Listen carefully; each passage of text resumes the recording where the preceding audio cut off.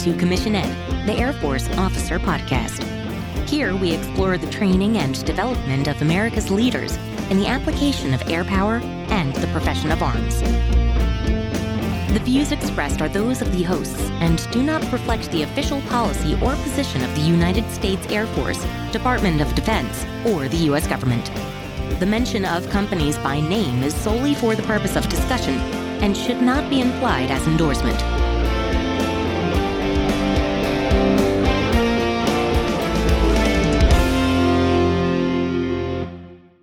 Welcome back to another episode of Commission Ed, the Air Force Officer Podcast. I am Colin Slade. And I'm Reed Gann, and we're your hosts for Commission Ed.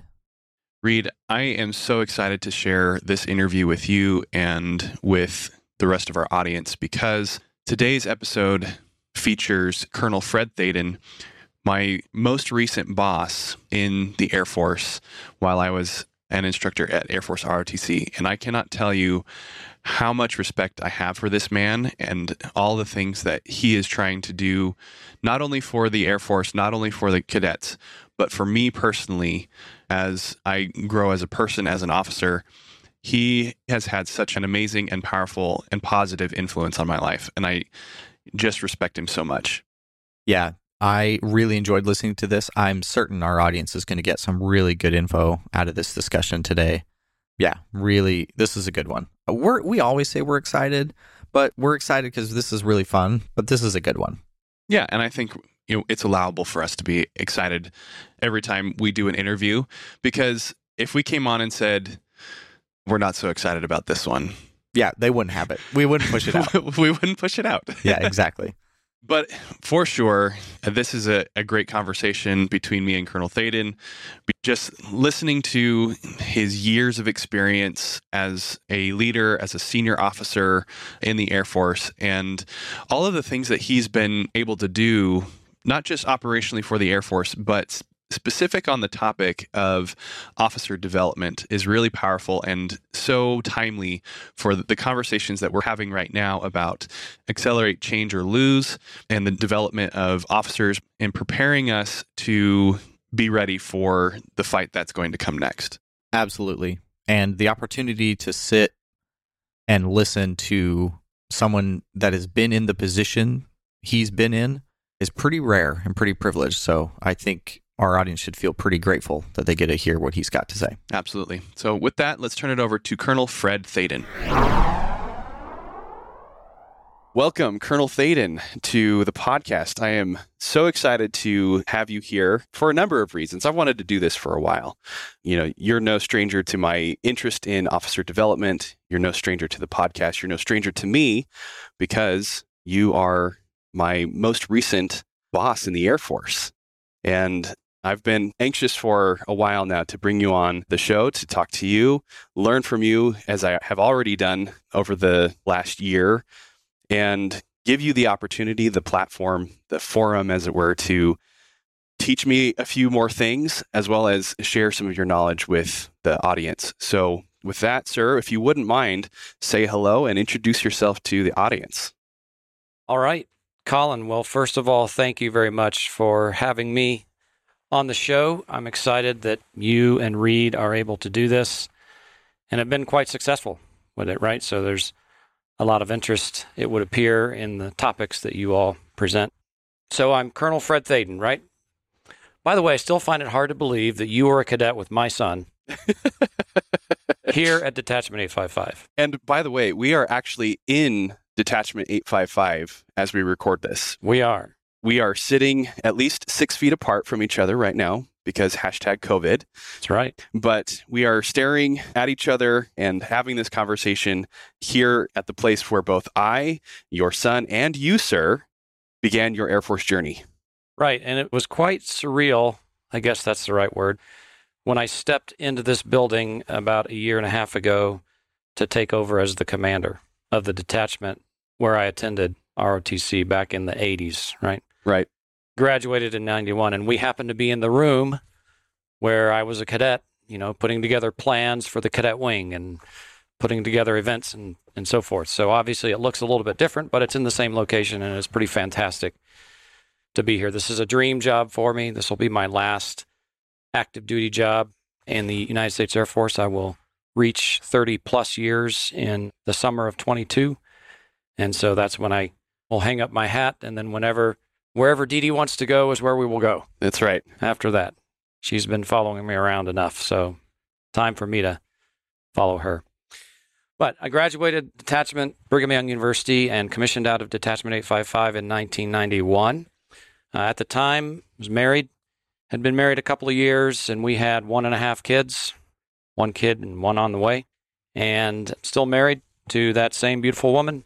And now we have 7 kids and 12, almost 13 grandkids. So actually almost 14 grandkids.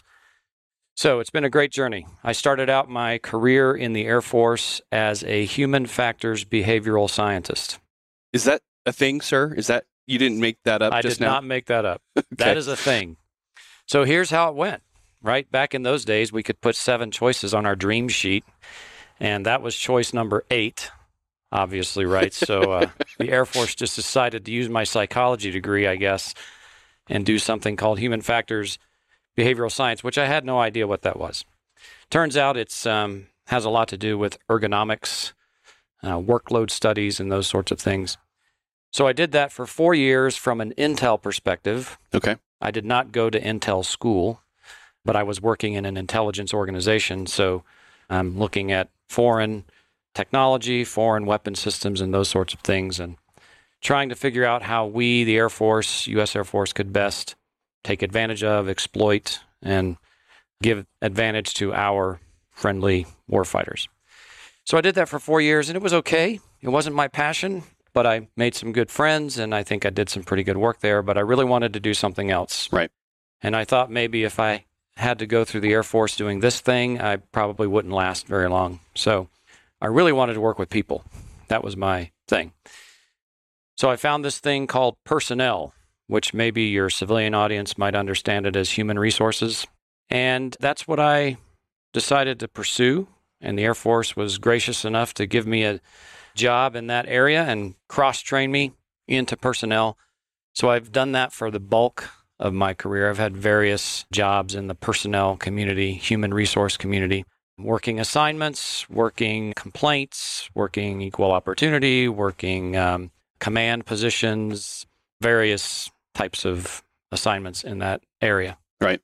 And I enjoyed that. It was great. And I started to think that, yeah, maybe I like this Air Force thing. So I'm now in the senior captain kind of realm. So can I pause you right there? Go right ahead. So it sounded like up to that point, you hadn't yet decided upon a career in the Air Force. You were still leaving the door open that maybe there was something else that you would want to go do? Yes, although I didn't know what that other thing was, because ever since I decided to go into ROTC, I thought, yeah, the military is great, 20 years, retirement, medical, all those things that we talk about. But my first 4 years, I wasn't having a whole lot of fun. It was okay, but it just wasn't fun. It wasn't my passion. So I did a master's degree in education counseling, undergrad in psychology. So I thought, well, if the Air Force doesn't work out, maybe I'll do something in the counseling realm. Okay. But as time went on, I'm getting into the 6, 7, 8 year point here now. I'm starting to like what I'm doing, and things are going well for me career-wise. So, and then at some point, we were able to go overseas, which was fantastic. And I got a really good job there as a military personnel flight commander. And from there, don't know how it happened, but I was able to pick up a school opportunity. Well, actually, I went to a AMC first, and then I picked up a school opportunity to Air Command and Staff College. And I think that's really kind of when my career, when I decided that, yeah, this is probably something that I can do for a little while longer, because things were looking better for me development-wise. Right. I had some bosses that were taking care of me, and things were working out. So from there, I catapulted into a squadron command job, and that was great. Actually, I was up the road here at Hill Air Force Base, and then moved on into a couple of other deputy command type jobs and other command jobs, and ultimately ended my command time as a wing commander out at Joint Base McGuire-Dix Lakehurst, which was really fantastic. It's joint, lots of great missions going on there, and I just had a great time doing that. Then I went to the Pentagon for a couple of years. All right, everybody's got to do the Pentagon time. So from Wing Command to the Pentagon. Right. Sometimes I say that's like being from hero to zero, right? So here's your coffee. So did the Pentagon for a couple of years, but I think I had the fortunate circumstance to be able to work some really great projects at the Pentagon while I was there for those 2 years. Right. And then I sort of told the Air Force, hey, I'd really like to be an ROTC commander, and that's the place I'd like to do it. And they sent me here. So that's the short version of my career, and now I can say I've enjoyed every minute of it. It's been awesome. Right. That's good. If you don't mind, give us a peek into some of those projects that you were working there at the Pentagon, how they relate to our audience and officer development and that sort of thing. Okay.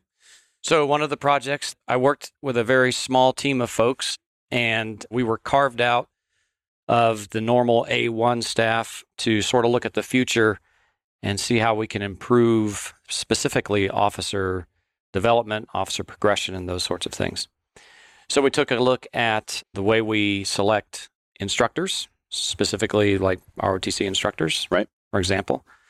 For a while, ROTC and other instructor billets has been considered a job that is sort of nowhere.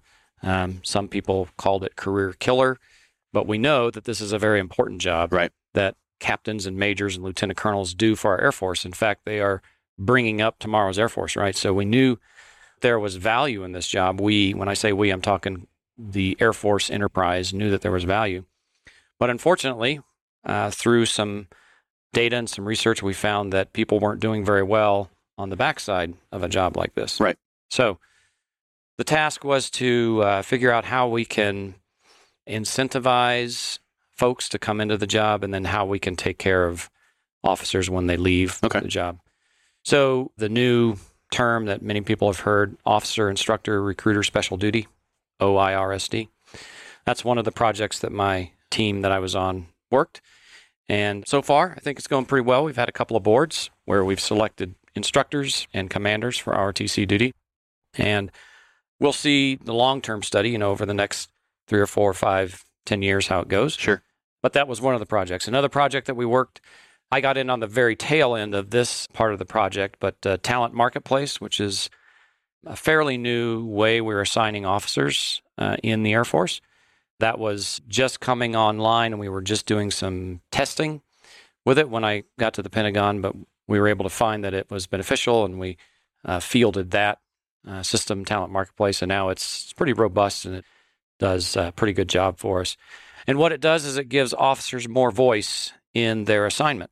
So in the past, sometimes the assignments that were available were unknown or somewhat skewed or hard to find specifically what jobs were available where.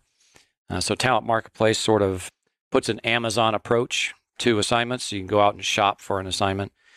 But also, gaining commanders can see who's interested in the officer, and they can actually bid on those officers. And so the officer gets a chance to say where they want to go and have a voice in their assignment process. And the gaining commanders get to have a voice in who they hire. So, so that's been pretty good. Another thing that the team tackled was the below the zone promotion. Mm-hmm.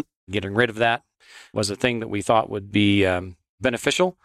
Many times we found that sometimes officers were being promoted in the Air Force very early, not having some experience that maybe they might need that would help them as they move on into more senior ranks when we're talking joint jobs with other services. So those are a few things that I was able to be part of at the Pentagon. I won't take credit for, my ideas or those sorts of things. This is a great team of people coming together and doing some good things for our Air Force.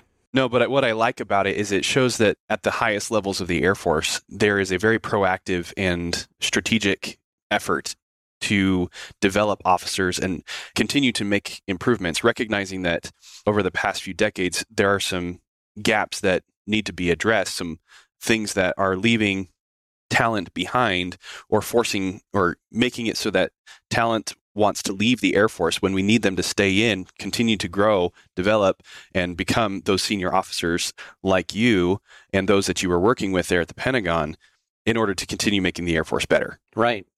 We oftentimes called it the war on talent, right? So we felt like we were in a war to compete with industry to bring in some great people for the Air Force. And for sure, senior leaders, and I was routinely working at the general officer level, senior leaders were very interested in this topic and giving us a lot of support, us meaning the team that was putting this together, giving us a lot of support and helping us to push many of these things across the goal line. Right. So just in summary, if you don't mind, give us kind of a broad overview of why the Air Force cares about developing its officers and why there is such an office like this and a team like yours and people like you who are focused on developing the officer from day one they receive their commission through day last that they retire and they leave the force. Well, there's probably many reasons. I'll just cover a couple that come to mind very quickly. But I really believe that our senior leaders in the Air Force understand, well, I know that they understand that it's the people that get the mission done. Right. If we don't have quality people in the Air Force, in the Space Force, and I'm sure other services would agree, if we don't have quality people, if we don't retain those people, let's back up. If we don't recruit quality people. I was actually going to go there. I'm glad you made let's back up. Made that. If we don't recruit people, and we're talking recruiting in the maybe junior high school time, right? Right. We want to get young people interested in the Air Force and now the Space Force. And our senior leaders realize that. And there's various avenues at which we can do that. But specifically, let's talk about people that are already in the Air Force or the Space Force as officers, right? So our senior leaders realize that these people have a choice. You know, sometimes we have an active duty service commitment where we have to serve X number of years, but many times we can walk. And our senior leaders understand that the more people walk, the less talent we're able to retain. Sure. And I mean, let's be honest here. Our enemies are pretty smart. And we need smart people in the Air Force. We need smart people in the Space Force to keep us competitive, right, so that we can essentially do what we're supposed to do, which is conquer the foe, right? We're supposed to go out there and keep our nation safe and preserve freedom and those sorts of things. So our senior leaders realize that if they don't listen to what people are saying, people being officers and other folks in the military, if we don't listen to their concerns, which is one reason why Talent Marketplace came out, was a concern about the assignment system. Yeah. If we don't listen to those concerns and if we don't respond, then we might just lose some very, very talented people, which takes away our competitive advantage. So I think that's the main reason why such an office was created in the Air Staff, to look at the future, to look at how we are developing officers. What tools do we have in our toolkit to make the Air Force more attractive to come in, and also to make the Air Force more attractive to stay in? Right. Yeah, it actually sounds very similar to the acquisitions process in that we recognize that down the road there's going to be this need for a specific type of equipment, or maybe that need exists now, but there's a lead time to develop that equipment, to get it designed, purchased, built, and then brought in and make it fully mission qualified. The same is also happening with our officers, in that we are seeing there's a need and we need to start now because there's a lead time from that kid who's still in junior high right now, but we want to get them interested so that they are preparing themselves, developing themselves toward the day that they can join in a sessions program like ROTC or OTS or the Air Force Academy. And then once they're in the Air Force, we need to get them fully mission qualified, just like we would that piece of equipment, and continue to develop them, hone their skills, prepare them for the fight that's coming or the fight that's already here. But then there's also that tail end of how do we continue to use that piece of equipment or capability that's there in the officer through the rest of their career. Right. Yeah. So, it takes a lot of time to, no matter what your AFSC is, we're going to invest time and money in you to train you up, to make sure that you're capable and competent to do what you want to do. Right. And so we'd rather retain that talent, right? We know that there's going to be attrition, so we have to plan for that. But really, this is about attracting the right people and bringing folks in that want to be here, that are qualified, and training them up, and then having them accomplish their mission in a very professional manner for the service. Yeah, that's really good. It just gives me hope for the future of our Air Force, knowing that there is this dedicated office to the development of the Air Force officer. So there is a dedicated office, but I just want to highlight, so my office, when I was there, had 6 or 7, up to maybe 10 people at a time. But we would bring in really hundreds of folks from the Air Force 2 or 3 times a year to talk about these topics, right? So we're talking general officers, senior SES folks, senior civilians in the military, senior enlisted folks, lots of interest coming in. People wanted to attend these sessions, right? Called them workforce summits. People wanted to attend these sessions to be a part of the solution. We also brought in very young, very junior captains and majors and lieutenant colonels because we wanted to hear all voices. We wanted to hear what was going on in the Air Force. And being in the Pentagon, sometimes we call it the ivory tower or the whatever. We don't always hear that. The puzzle palace. Yeah, the puzzle palace.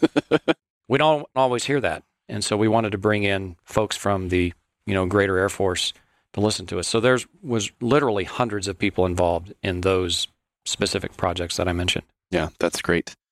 So I have an idea in my mind because I've lived the experience and I've been an instructor in Air Force ROTC. I have an idea of what the development looks like for someone who's coming in as a cadet. They receive their commission, they're growing into that senior captain and preparing for what comes next. But I have not made that transition. My co-host Reed, he just barely promoted to FGO, just barely promoted to major. He is now an FGO, but still very green at it. And so if you wouldn't mind taking some time to kind of outline your personal take, but maybe also the bigger Air Force's take on that transition from company grade officer to field grade officer and how that all plays into the development of the officer over the course of their career. Okay. So when we think of company grade officers, or when I think of company grade officers, I'd like to see a technical expert, somebody that knows their job, knows their AFSC, and is very competent in that thing, whatever the thing is. It could be flying, it could be maintenance, it could be logistics, it could be personnel, finance, whatever. So we want somebody that's technically competent to do the job that we are paying them to do. If the AFSC wasn't important, we wouldn't have it, right? Right. We want experts in that field. So in the CGO years, that's what we should be doing. We should be investing time in our officers, in our lieutenants and captains to make them technically competent so that they are the go-to person to get whatever job it is done in a very efficient manner, right? As we start to transition, maybe even into senior captain, promoting to major, into the major years, we now want that officer to look a little bit more broadly than just their career field. Okay. We want them to become more organizationally aware, maybe operationally, right? If we look at tactical, operational, strategic, this is maybe the operational time, right? So we want them to become more aware of what else is going on in the larger unit, maybe not just their mission, but maybe the larger unit, maybe the larger squadron or the group or the wing. And we want them to be able to lead in those areas. And in fact, there is, I'll quote an AFI for you, right? So there's an AFI 1-2, right? It's commander's responsibilities. Okay, we've mentioned that one here on the podcast before. Right. Okay, so it's not so threatening. Very good. It's actually not a bad AFI, right? And it talks about 4 things, and I'm sure you know what the 4 things are, right? 4 things that are important for officer development. And we approach these things different as the officer's growing from CGO all the way up through senior officer. But the 4 things are leading people, improving the unit, managing resources, and executing the mission, right? So as you get into those FGO years, we want you to start looking a little bit broader at those areas, right? Start understanding budgets, start understanding what it takes to lead a group of people or a group of technicians to accomplish a mission. So I guess what I'm trying to say is the perspective of the FGO needs to be broader than the technical expert. Right. You need to start understanding a little bit more about all the partners and everything, all of the other organizations and the other people, the other technical experts that come in and support the mission that you're doing. That's a very kind of a broad brush approach on the transition from CGO to FGO, looking broader. Yeah, so it reminds me of, if you're familiar with Jocko Willink, his book, Extreme Ownership, he talks in there about the leader needing to position themselves in such a way that they not only are aware of what their unit, their immediate group of people are doing, but they can also take a step back and look around. And it sounds like that's what needs to happen, both literally in the FGO years, but also developmentally and metaphorically, if you will, that the FGO needs to take that next step up and maybe away a little bit from what's going on at the unit level so that they can see the bigger picture, make those connections across an organization, across a group, across a wing, across even a numbered Air Force or a MAGCOM, even a full Air Force, right? Because we take those FGOs and we put them in those staff positions where they're looking at a far bigger picture of what's going on in the Air Force than they would down at the base level. Right. We want them to gain an enterprise perspective, let's call it, right? Okay. So not only their mission, their unit, but we want them to understand how the enterprise works together to accomplish a larger mission. And maybe as a junior major, you're not going to be looking at, Headquarters Air Force. Maybe you're going to be looking at the group or the wing. But it's important for a young FGO to start to understand how the pieces connect together in order to get a mission done. You need to understand budgets. You need to understand how to take care of people. We need to understand how to actually accomplish a mission. And there's a lot of partners that make that mission happen. So the enterprise perspective is very important as you go into the FGO ranks. Okay. Yeah, that makes a lot of sense to me, that need to start making those connections. I am curious, though, what are some of the things that maybe that office back at the Air Staff is doing to, I guess, maybe not codify or standardize, but to proactively support that development of helping the FGO come out of their CGO years and start to raise their vision and open up their perspective?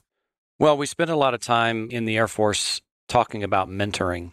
Okay. We want senior officers. We want squadron commanders. We want folks that have some years in the Air Force to mentor and to groom their young officers, to help them understand and appreciate this thing that we're talking about, right? So really, I think feedback is one of the things that senior leaders are very interested in. And I don't think I'll shock anybody by saying we don't really do feedback very well in the Air Force. Okay, pause there, sir, because I got to tell you a story. Go ahead. You already know this story. Okay, go ahead. Go ahead. When you came into Air Force ROTC to take command of Detachment 855, one of the very first things that you did was to sit down with your various officers and provide them an initial feedback, right? And along with that came a form that you had me fill out to put in my goals, the things that I hope to accomplish over the next year, as well as some of your expectations, what you wanted me to do in my role as an instructor here in ROTC, my role as a flight commander, being in charge of the cadets and that sort of thing. And that was the very first time in my, at that point, 8 years in the Air Force that I had ever received an initial feedback. Well, I'm happy to say that I was able to provide that to you. Thank you, sir. But I won't take credit for being all that. Let me tell you a story. So I'm a colonel at an AMC, right? Air Mobility Command.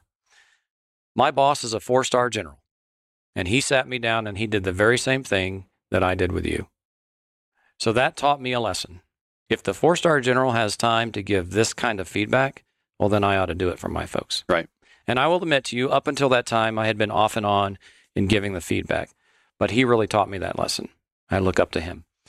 So back to feedback. We don't do it very well in the Air Force. Pockets of us try to do it very well. We have the tools, I believe. We have enough tools to do feedback. But I think that if we actually did feedback, and I'm not talking specifically about the formal feedback that you described, although that's important, but I think if we did more informal and formal feedback in the Air Force, we would have what you're asking for. We would have a CGO that understands what it means to cross the bridge to being an FGO. Now, that's all supposing and assuming that the bosses that are providing the feedback are competent, right, and are squared away and are doing those things that they need to be doing. But in the Air Force, we like to think that we hire commanders that are competent, right? And if a commander's not competent, we'll have ways to not make them a commander anymore. Right. So all that assumes that the people that are in place in those leadership positions, number one, know their job, and number two, know how to take care of people. That's part of that 1-2, leading people, right, is feedback. If we just go back to our basics, I think we'll be pretty good.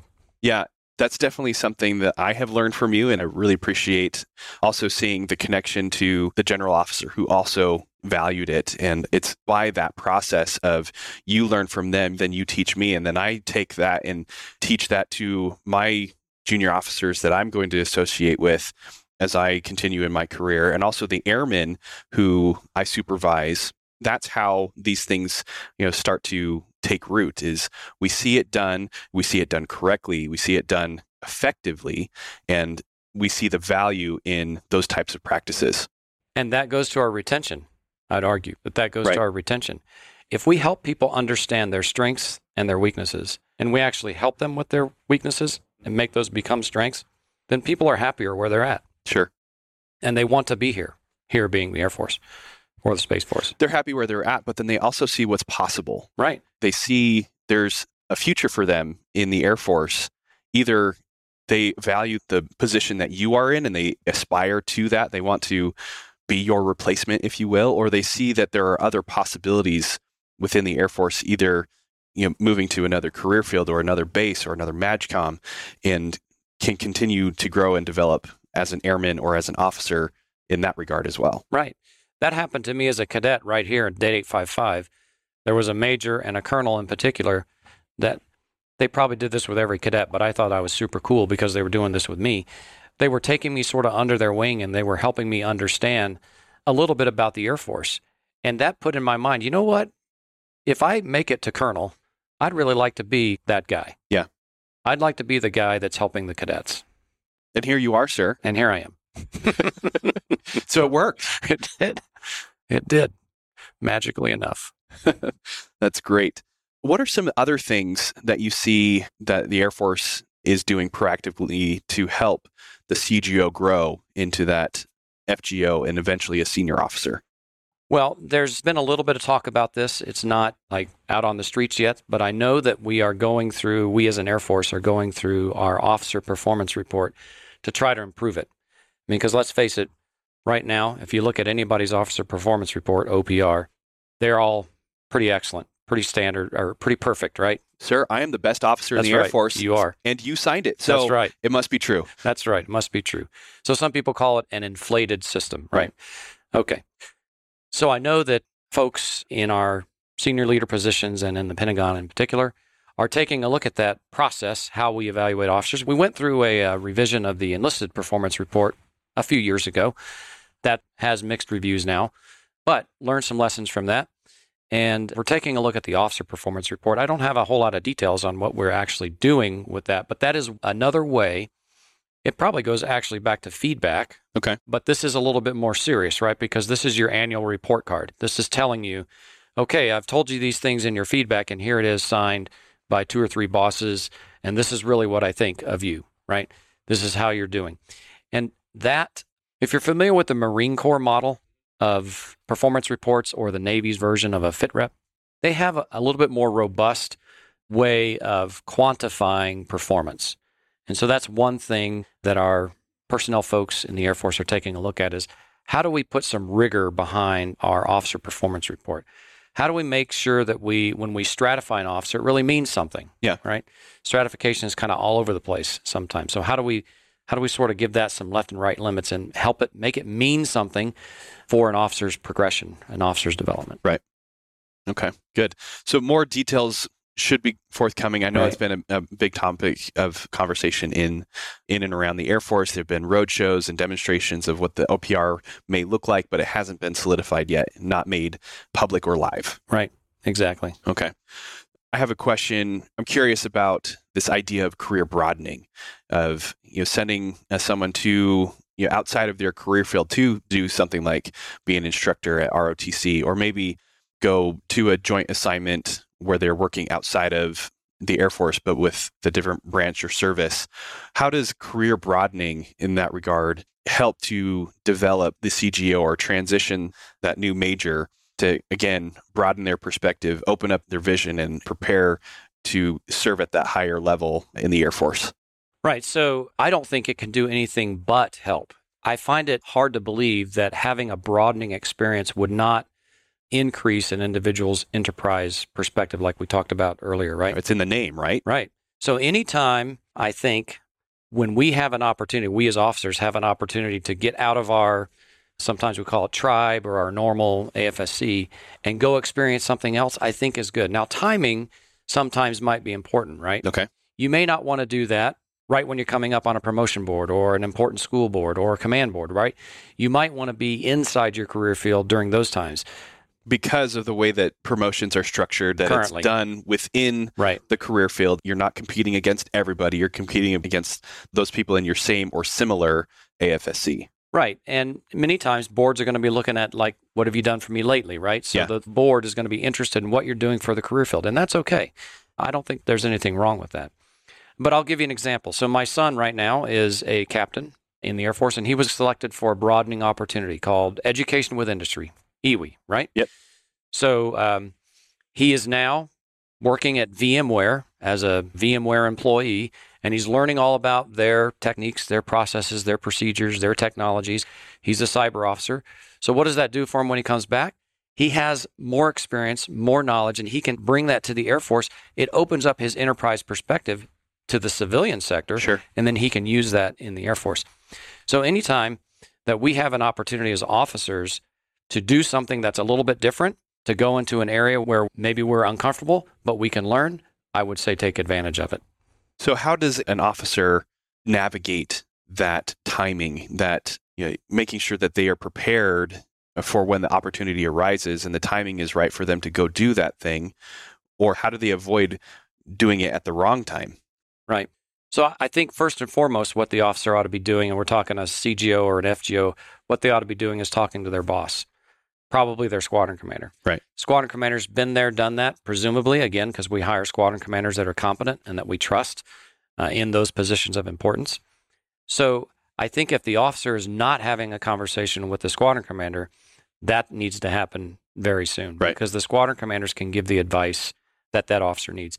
And more likely than not, that squadron commander is going to be from the career field that the officer is currently in. So they will have expertise in the development of that AFSC, of that officer. So I would recommend first and foremost that they talk to their squadron commander to get some ideas on what's available, what's out there. And then, look at the messages that are out on AFPC, look for the opportunities, and if they find an opportunity, an education opportunity or another job opportunity or becoming an instructor or whatever it is, look into that, see what the requirements are, and talk to their boss about it and kind of figure out what would be the good timing. Also, talking to people that have done it or that are in those kinds of jobs right now might give them some good expertise, some good knowledge on timing specifically for them and in their situation. Okay. And obviously, the hope is that the squadron commander is going to be able to help that officer make those connections. Say, hey, I know a guy. I'd love to put you in touch with them. Right. Exactly. And those connections are very, very important. Networking, we call it, right? So that's very important. Yeah. Good point. Okay. So just to kind of summarize, there are some ways that the Air Force is helping the CGO transition into that FGO part of their career. They're hoping there's going to be some feedback, both formal and informal. That also includes the OPR, which may be changing. But there's also these opportunities where the CGO, the officer, can come out of their career field and go see some other things that's going on around them, both in the Air Force, but also outside of it. Your son is a perfect example that there may be an opportunity for you to go literally outside of the Air Force, work in the civilian world, get some experience, some knowledge, and bring that back in. That's going to help you to continue to grow and develop. Exactly. Yeah, exactly. Awesome. That sounds really good. Unfortunately, not everybody gets those opportunities. Nope. Right? So what recommendations do you have to the officer who doesn't get to go outside of their career field and do those career broadening things, or doesn't have the boss who provides them frequent feedback? What can the individual officer do, especially as they're navigating that transition from CGO to FGO, to continue to grow and develop and prepare themselves for the greater responsibility that comes with the FGO ranks? Right. Great question. And I will tell you, I have probably applied for more things and been denied than things I've applied for and I've gotten, right? Right. So you can ask my son, right? I was an EWI applicant and I did not get it. My son got it, right? So he says, hey, Dad, see that? I said, well, I'm a colonel and you're not. We'll see how it goes. Yet. Yeah.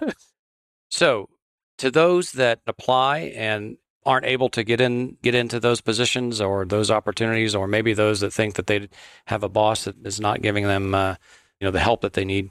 I would say keep applying, right? Stay motivated in trying to do your best where you're at. You've heard the expression, this is not news to anybody, bloom where you're planted, right? Right. So if we bloom where we're planted, in most cases, again, we hire commanders that we think are competent and that we trust. In most cases, your boss is going to recognize you and you're going to get on his or her radar. And you'll have that opportunity to talk to them, and you'll have that opportunity to say, hey, this is really what I want to do. I've tried this. It hasn't worked. What do you think? So follow your passion, whatever your passion is, right? So for me, I wasn't really digging the whole human factors behavioral science thing, right? And I was at the point where I thought, well, maybe I'll get out. But I continued to try to pursue what I thought was better for me, which is working with people, and I finally found it. And it wasn't the first time I asked, right? It was like the third or fourth or fifth or sixth thing I tried to get out of what I was doing, and finally got into something that I like. So you've got to be persistent. You've got to continue to try to communicate with your boss to do what you think is going to be best for you and for your career. Okay. Don't give up. Yeah. Reed and I talk about this all the time. Our audience is probably rolling their eyes right now about being self-aware, understanding yourself, what your passions are, what the opportunities are for you and your skill set, and taking ownership of your career, making choices that are best for you and your family if you have one, and doing the best that you can within the policy constraints and within the way that the Air Force is organized to do the things that you want. And once you've defined success for yourself, pursue that with vigor. Right. Exactly.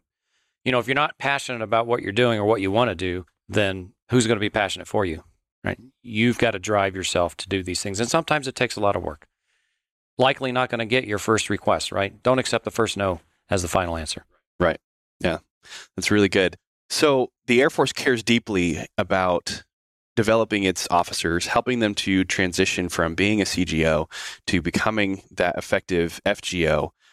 What do things look like beyond that point? How do you then go from major to lieutenant colonel to now colonel, such as yourself, sir, and you position yourself, develop yourself in such a way that you're prepared to take on that much higher level of leadership as a senior officer in the Air Force? I think if officers take advantage of the things that the Air Force provides, there's a lot of good preparation to become an officer of more senior rank, lieutenant colonel or colonel, right? So there's a number of school opportunities, right? We have Air Command and Staff College, both resident and correspondence. We have Air War College, right? Same thing. And those courses, those year-long courses, really are pretty good if you do the reading. If you get involved in the dialogue, networking with the folks that you're either in your seminar with, or whether it's a correspondence or whether you're there at Maxwell. So if you take advantage of those opportunities, that is one great way to prepare for the more senior ranks, the more senior responsibilities. But another thing that I think we do pretty well is we incrementally give officers more responsibility. So they might be an element chief, and then a flight chief, and then a flight commander, and then they might move up the ranks. They might become an executive officer. Being an executive officer was a really good opportunity for me because I was able to work with a senior officer, a colonel, as a captain, listen to the discussions that are going on, understand how they make decisions, and take notes, right? So as a very junior captain, I was able to witness and watch senior officers work. So those kinds of opportunities could be considered broadening opportunities because they're not necessarily in your AFSC. Right. If you can become an aide or an executive officer or something like that on a MAGCOM staff, that's another way that you can prepare yourself for the more senior ranks. But then really a lot of this is a little bit of on-the-job training, right? Once you're in the job, you're sort of forced to become good at your job, and you talk to your peers, you talk to other folks that are around you that are of the same rank, ask what works well for them, what doesn't work well for them, and you're going to make mistakes, and you've got to accept that. You've got to understand that you're not going to be perfect in the first time you're in your squadron command job or the first time you're in a colonel job, those sorts of things. Understand that you're going to make mistakes and just learn from those and improve. Yeah, having that growth mindset that all things are going to work together for your good and your development, as so long as you have the right perspective on it. Right. I think it's important that once you get into those more senior ranks as a lieutenant colonel or colonel, You have to then understand that the people that are working for you are now where you were. They're now going to be the ones maybe making the mistakes. Now they're going to be looking to you for that mentorship, for that feedback, for those sorts of things. So that's important to understand that it's now your responsibility to bring those folks up and help them become who you are. Yeah. Okay. So there's a number of things that the Air Force has put in place, just like it has for the CGO to FGO transition.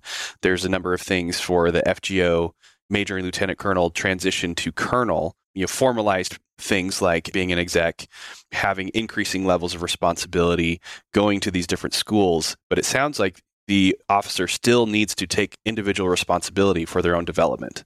Most certainly. I mean, really, the one who probably cares the most about your career is you. Sure. But if you make your career all about you, then you've got the wrong sight picture, right? Because this is a big team, and we need to help each other on the team to achieve the mission, right? So there's a fine balance there in not being a careerist, somebody that's all about themselves, rather being somebody that's a team player. But your point is exactly right, that if you don't take charge of your own career, if you don't try to do things that's going to help you, then your chances of succeeding, your chances of being happy, your chances of doing well and being healthy are slim. Right. So let's say the officer who wants to make it to 06 is doing everything right. They hit those career broadening opportunities at the right time. They've done well on their feedback and performance reports. They're promoting at the right time for a major and lieutenant colonel. What do you say to someone who's checking all the right boxes, developing themselves, but then doesn't get selected for 06? What happened, sir? Well, so you're looking at somebody who thought they were doing pretty well for 07, right? Oh, okay. But it didn't turn out that way. Right. Right. So I just made the best of it. I felt sorry for myself for about 30 seconds and then I moved on. All right. I think at that point, you have to understand that this name tape, the one I'm pointing to, U.S. Air Force. Yeah, you're not pointing at your name right now, sir. You're pointing at... That doesn't define me. Right. What defines me is this one, the name, Thaden, right? So when you've worked so hard for something and you don't achieve it, I mean, hopefully you've had that experience. I mean, hopefully you've been on a sports team and you really wanted to win, but you didn't. So understanding how to accept, let's call it failure or not success or whatever, understanding how to do that is very important, I think, in human development. Yeah. Because not all humans are able to achieve what they want to achieve, right?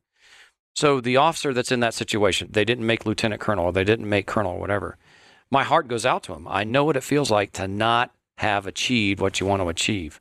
But you have to understand that this uniform or this Air Force isn't what defines you. What defines you is what's inside, right? How good of a person are you? And you can control that. You can control that. And if the Air Force says, sorry, we're not going to promote you, well, that's okay.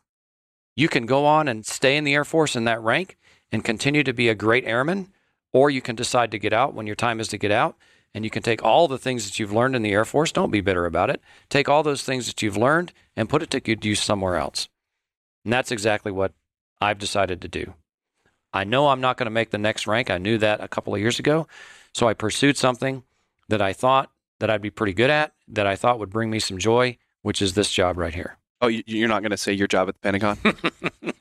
That was a great job, but I like the hours here better. Right. That's what I would say. Yes, sir. That's such good advice. No matter where you are in your career, that's really important. Whether you're in the Air Force or not, no matter where you are at this stage in your life, recognizing that there are going to be times where you don't get what you want, that there are circumstances outside of your control. But the thing that you do get to control is yourself, your reaction to it, and what you're going to do next. That's right. Exactly right. Control your attitude. It's so good. I love that you brought that out again for us because it has been brought up in this podcast, but it's so good to hear it in this other perspective because there are lots of people who come into the Air Force thinking, yeah, I would love to be a lieutenant colonel. I'd love to be a colonel, general officer.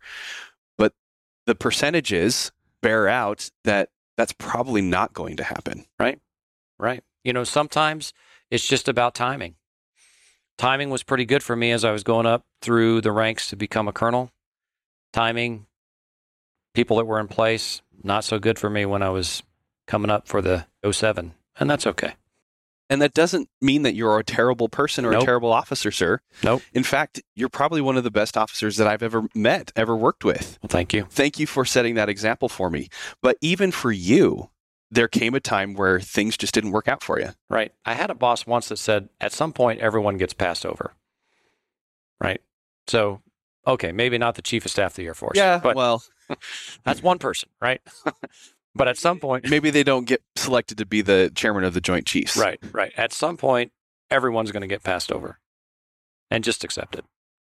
Yeah, that's so good. But let's say it does happen. Let's say you do get what you want. Yeah. Let's say you do get to be a colonel. You do get to be a wing commander.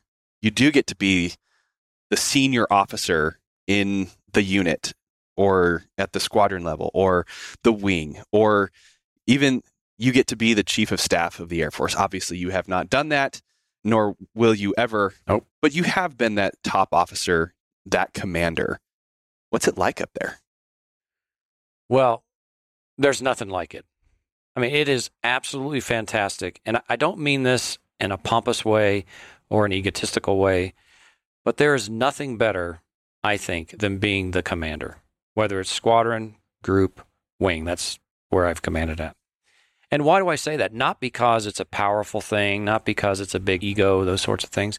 It's because you have the opportunity to influence people and to make a positive difference. And that is why I wear this uniform, because I want to make a positive difference, number one, for the country, but I love to make a positive difference in people's lives. And the commander has the authority to do that. The commander has the resources to make life good for a squadron or for a group. The commander has the opportunity to course correct when things aren't going well, to provide discipline, to get rid of folks that aren't pulling their weight, to bring people in that want to be part of the team. The commander has all that at their fingertips, as long as they understand and respect the position that they're in. Right. So for me, some of my favorite times in the Air Force has been when I've been able to command and to lead an organization, whether it's 100 people to 4,000, I think was in my wing. I've had the opportunity to lead those folks and to help them accomplish their mission and to see the smiles on their face when they do something, when they accomplish something, or to, help them wipe their tears when they don't get something that they wanted, right? That for me is really a fantastic opportunity. I just absolutely loved it. I cherish my time as the commander at Joint Base McGuire Lakehurst. And I don't think they could have put me in a better position because I love working with the other services. I absolutely loved it. Yeah.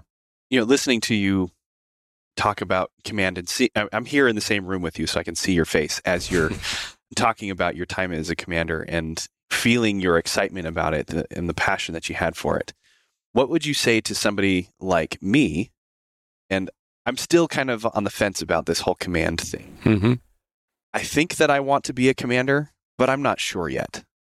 And I've been an officer for a while now, and I've been in positions of authority, but never, a G series orders commander, right? So what would you say to somebody like me who's on that fence about pursuing command? Should I go for it? Why should I go for it? Why should I maybe consider other directions? What would you say to someone like me? First and foremost, I'd say if you don't have thick skin, you may not want to be a commander because you're going to find out all your faults. 50% of the people are going to love you. 50% of the people are going to hate you. Go look at reddit.com and look up Thaden, right? For our audience, maybe don't do that. The point is, being a commander is a privilege. And I think it's a privilege that requires a lot of work. And it's not all that easy all the time because you're always on parade. Let me put it that way. Okay. Always on parade. Every action that you do, every decision that you make is going to be questioned. And people are going to love it or people are going to hate it. So I think you ought to have that sort of analysis of your self-reflection, right? If you think you can handle that kind of a situation, well, then why would you not want to be a commander? Why would you not want to influence people? Why would you not want to accomplish a mission and those sorts of things? I think for me, one of the reasons I joined the Air Force is because I like people and I like to lead. Yeah. And I think I'm okay at it. Maybe I'm not the best, but I think I'm okay at it. So in general, I think most officers have that mindset. They want to lead. They want to be leaders. But if that's not you, then maybe you don't pursue it. But I will also say sometimes you may not have a choice. I mean, we do have non-vol types of situations, not necessarily in command, but we do have non-vol types of situations in the Air Force. So I would say to somebody that's sort of on the fence, first of all, do a little self-reflection. Are you willing to step into that environment where there's going to be a lot of good, but there's also going to be some negative? Are you willing to step into that environment? And if you are, then go for it. Learn about yourself. Yeah. And that is one of the reasons why I would want to do it, because I'm not afraid of a little bit of conflict, a little bit of heat from... Oh, really? Never would have guessed that. Sir, don't give away my secrets. I'm not afraid of that. The thing that makes me hesitate is that the other commanders that I've been around, it seems like they had to sell themselves to the Air Force in order to maybe to get that position to begin with, and then to thrive in it, they had to give up way more of themselves for the Air Force than I feel comfortable doing. So when you say give up themselves, maybe I'm going to ask you a question. Help me understand that a little bit more. Sure. What do you mean by they had to give up some of themselves? So one of the easiest ways to understand it is just the hours that they were working and the time that they were spending away from their family.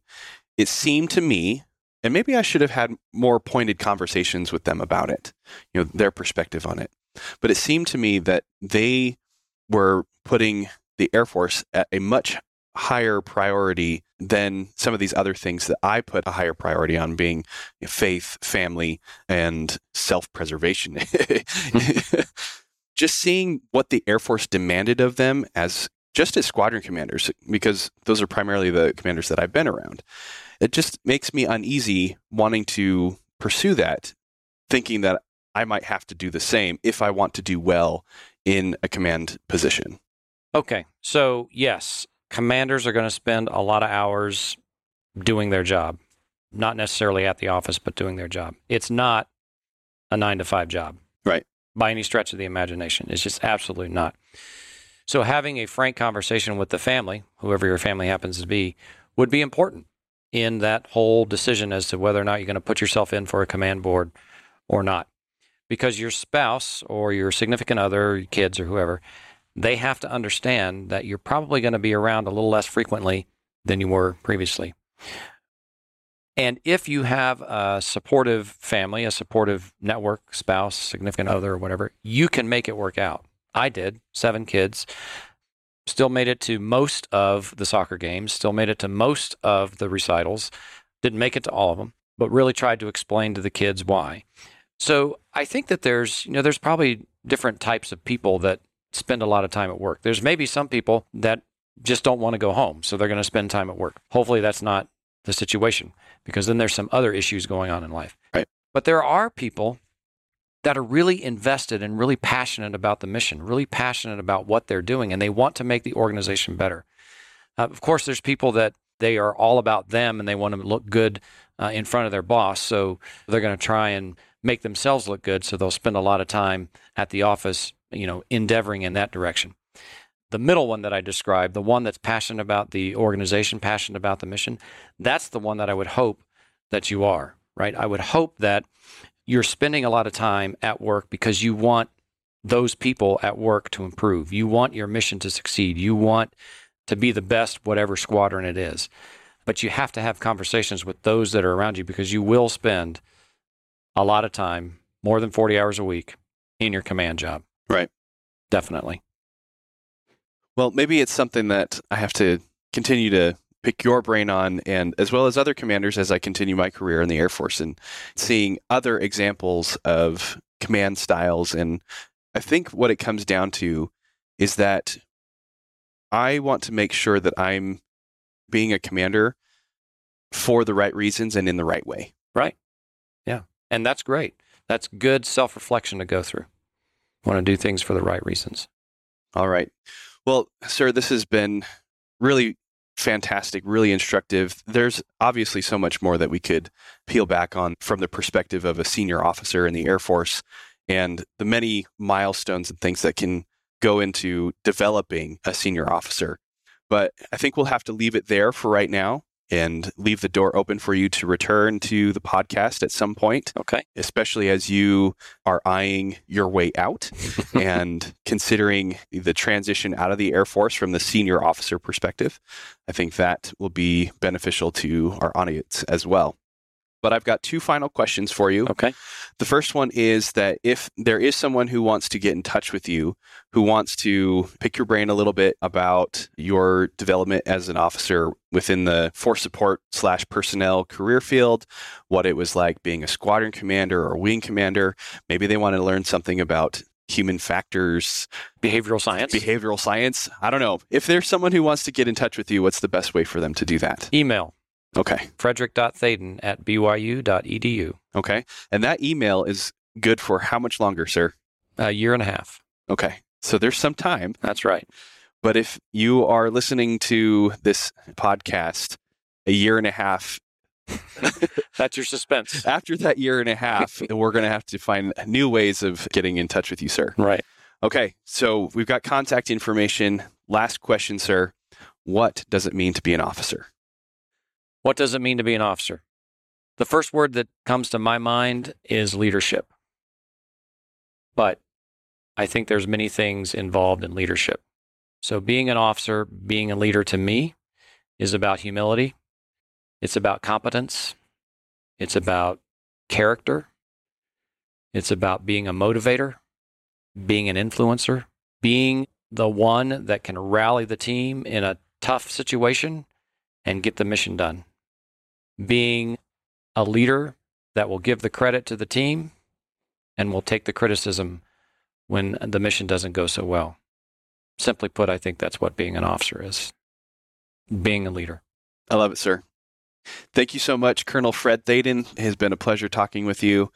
Really enjoy your perspective, your wisdom, also your humility that you just alluded to.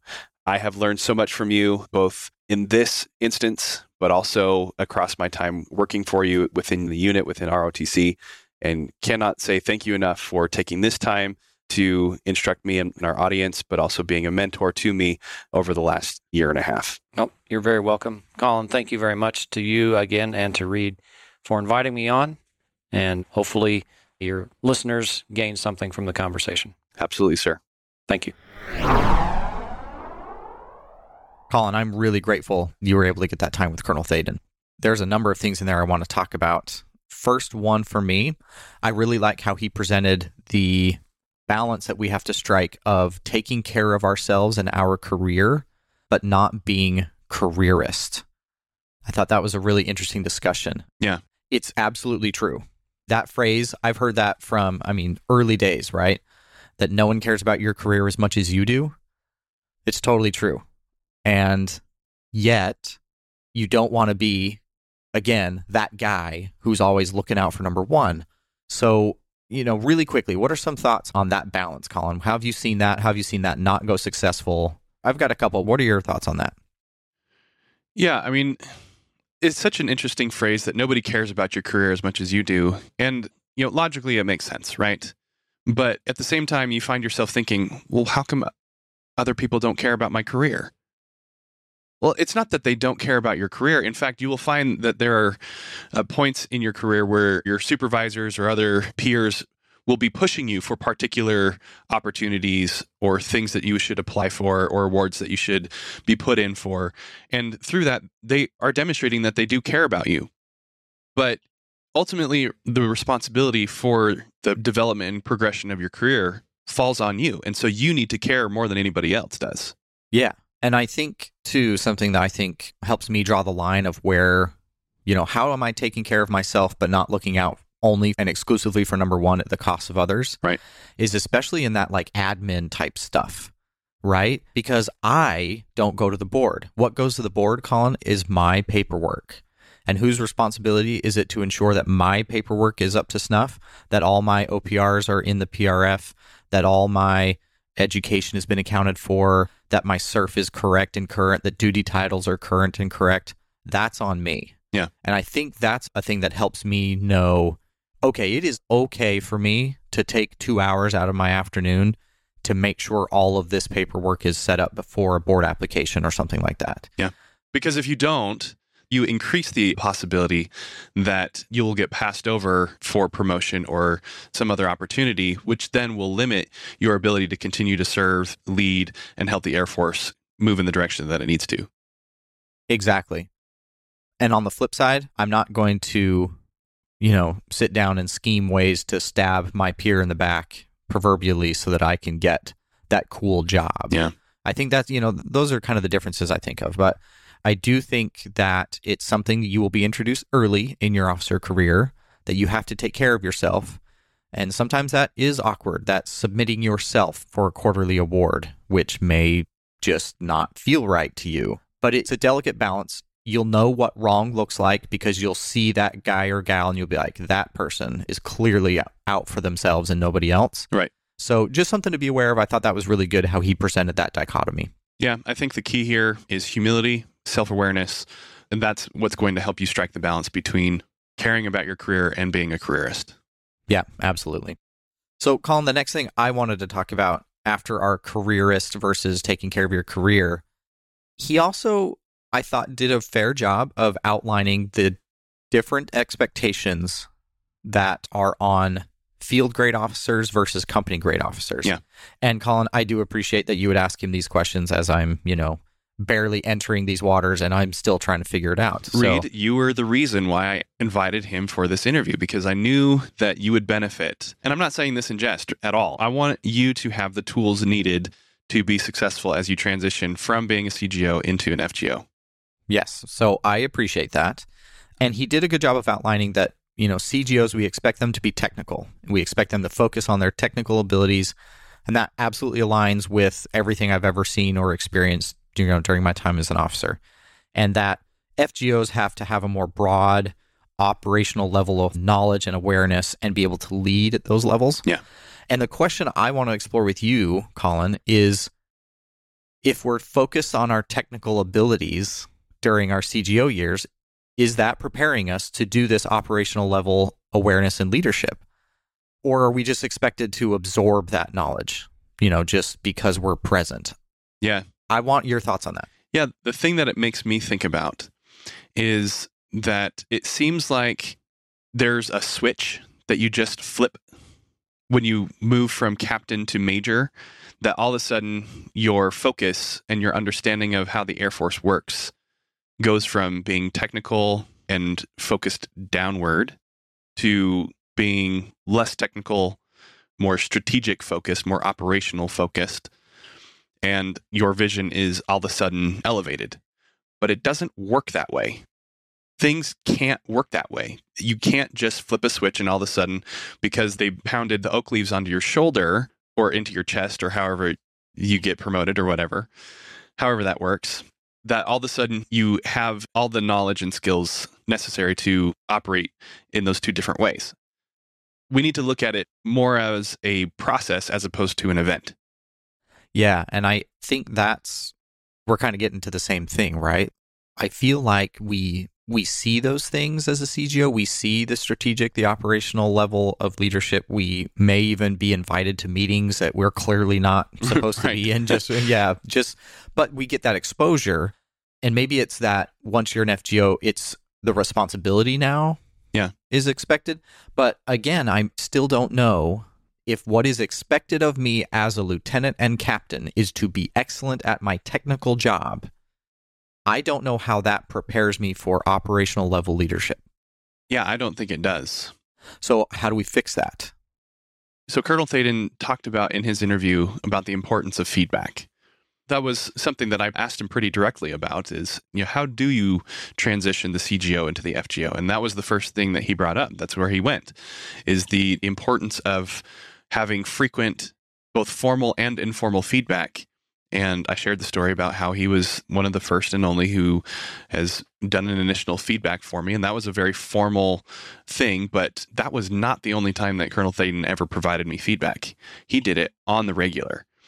He had quite literally, he had his door always open and you could just go stand there and say, "Sir, do you have a minute?" and go in there and talk about something. And his mentorship for me as a senior captain looking to move into the FGO ranks here at some point has been invaluable. And that mentorship was always focused on what are we doing right here on the mission. At the time in ROTC, we're focused on the training of cadets. So always a conversation around the cadets. But then how does this apply more broadly to the entire enterprise of Air Force ROTC? And then even bigger than that, what's going on in the Air Force? And can we make that connection between what we're doing there at the detachment level and elevating that to what the Air Force is doing and what it needs? Those conversations happened all the time. So that feedback, I think, is really the thing that is critical here and is missing for the vast majority of Air Force officers. Yeah, totally agree. And that story that, you shared and that he shared with you, right, about the time a 4-star general sat him down and gave him feedback. Yeah. I wish those were not the exceptions. Yeah. But they are. You and I have both been in about 10 years or so now, and the number of times I've had formal feedback is pretty small. And I think that's a symptom of a broader problem of getting that consistent, regular, like you said, on the daily feedback at all level. And something else, and we kind of talked about this a couple episodes ago, I don't think our feedback is necessarily also focused on the appropriate things. Right. Almost all of the feedback I've ever received has been on my technical performance. I think we do that well. I think I mentioned that in last week's episode when we talked about how, we have a lot of things in the Air Force built and reward technical performance. And we have a lot of technical feedback on, hey, this flight went really well. Your positioning was appropriate. I mean, for us, it's the briefing went really well. Your, presentation was excellent. The material was, good. Or your ISR plan was brilliant. Nobody died, all those good things, right? But I have never one time outside of my very unique experience as an officer training school instructor had someone sit down and give me feedback on my leadership. Yeah. And the only reason we did that at OTS is because that's literally all we did. Yeah. But even then, it was, hey, you finished that class briefing on time. Your transitions between main points was excellent, and the students were able to move to their next event on time. Good job. Exceptionally qualified. Yeah. They didn't say, hey, that feedback session you just had with that student, you could really tell that they connected with you. What have you done over the last 6 weeks to really connect to them on a personal level so that they would be able to receive that? I never got that feedback. But if we're leaders, where is that feedback happening? Well, I think that feedback needs to be less about the things that are said to you as an individual and on the topic of your performance, but it needs to be more of an ongoing conversation between two officers or two people in general, really. It doesn't necessarily have to be officers. And when I think about feedback, I apologize for this, Reed, but I'm going to bring in a little electrical engineering. I am not an electrical engineer, but this is something that I do remember from when I was in college learning about this kind of thing. I always thought circuits were really interesting, especially feedback loops, where you'd put another wire in on a circuit that would allow for a little bit of voltage to return back upstream and create this loop that helps the circuit accomplish various different things. And I couldn't tell you exactly what those all were, but what it does do, it makes it so that some of the quote unquote information that's further down the line is automatically and concurrently brought back upstream. And it's not like an echo where you have to send the information down and wait for it to come back, but it's instantly there. And that's how a conversation needs to look between the mentor and the mentee. This automatic, ongoing, concurrent conversation between what is going on with respect to, yes, your performance, because that's important. Being a technically competent and proficient is necessary for the successful execution of the mission and your development, but also your leadership. And what do we mean by leadership? We mean your ability to influence people and the organization to accomplish something that they wouldn't do on their own. How are you doing with respect to your interaction with these people and moving them in the direction that they need to go, that they wouldn't do on their own? Yeah. And this is the last thing I want to talk about. My favorite part of this entire interview, Colin, was watching Colonel Thaden, listening to him do that to you in real time. It was excellent. It was just, I'm literally on my phone walking around the house being like, this is so good, as I'm listening to the interview so that we could do our recording today. I absolutely loved how you two at the end of your time together were having that conversation about, hey, I'm not really sure if I want to be a commander or not, asking for some advice. And I think what we typically think this looks like is the oracle, right? I will go pay homage to the gods. I will sit at thy feet and wilt receive knowledge from on high, right? Yeah. I think that's what we expect. And I think that's what we are often given. I think senior leaders, all of us, are flattered when someone sits in our cube or in our office and says, what do you think, sir or ma'am? And we're like, well, I'll pop my jersey here. This is what I think. And, you get in your best Samuel L. Jackson voice and you bequeath wisdom to those below. Samuel L. Jackson or Morgan Freeman? Either. I could listen to either of those guys. Depends on the setting, right? And sometimes if you need a little bit more crude, pointed discussion, maybe that's the Samuel L. Jackson type. But what I'm getting at is I think that's our vision of what feedback or getting knowledge looks like. But Colonel Thaden just totally appropriately puts this on its ear. And I think the result was better. And I want the audience to notice that this is what good mentorship, good leadership, good conversation looks like. Colonel Thaden was asking you questions. Mm-hmm. He let you lead you to where you needed to go. Yeah. That is like mad skill. That is, turning it up to 11 level of leadership. And it's just brilliant. And here's the other thing. He didn't even have to have the answers. Right? Like, it was so good. It was so good. Yeah. And I love that you were able to pick up on that and lest the audience think that that was something that just occurred within the interview. The reason that conversation was able to take place is because that is the way that Colonel Thaden interacts with me, is that he asks me questions. And that kind of skill, that knowledge and ability does not come naturally, and it doesn't come overnight. Right. That is what we get when someone has been practicing for 30 years. Well, that was not the first time that he and I had conversed like that. Absolutely. That's the other bit, right? The other part of this conversation is, what does it take to get two people to a place where they can have that level of discussion? That does not happen overnight either. Yeah. There's so much that we could say about this, but the main thing that the audience needs to take away here is that it's something that you have to practice and that you need to do regularly with the people around you. Let's say you're the senior leader. If you want to help someone transition from being a CGO into an FGO, moving from the technical to the strategic, elevating their vision from what's going on at the flight or the unit level to what's going on within the enterprise, within the wing, at the base, or more broadly across the Air Force. These are conversations that you need to have regularly. And within those conversations, you need to be asking questions. And if you're on the other end, if you're the mentee receiving this type of feedback, you need to be open to it. And you need to be okay with being asked those questions, because let me be honest about how I felt when Colonel Thaden asked me that question. Well, what do you think, Colin? Well, why would you say that kind of thing? When he asked me that, I was like, oh crap, I don't have an answer. Now I have to think about this.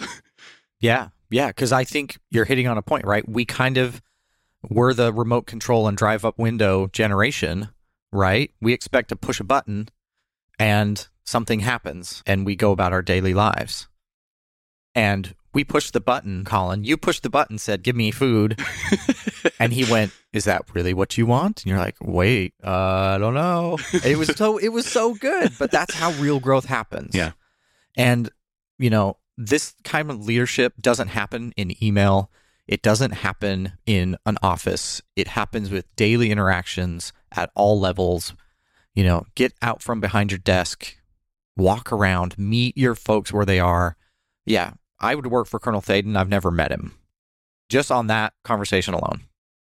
Well, Unfortunately, Reed, you will never have the opportunity to work for him in uniform. Who knows? There may be an opportunity sometime in the future where he's doing his civilian thing, you're doing yours, and there's a relationship builds there. But unfortunately, Colonel Thaden is short for the Air Force. He signaled us to it in the interview that he will be retiring at some point here in the near future, most likely in 22. And we certainly wish him all the best in the time that he has left in the Air Force, but certainly beyond that as well. Outstanding. Colin, anything else before we wrap up today? No, just the thank you to Colonel Thaden. I am super grateful to count him as a friend, as a mentor, and knowing that this will not be the last time that I talk to him, that I can reach out to him at any point.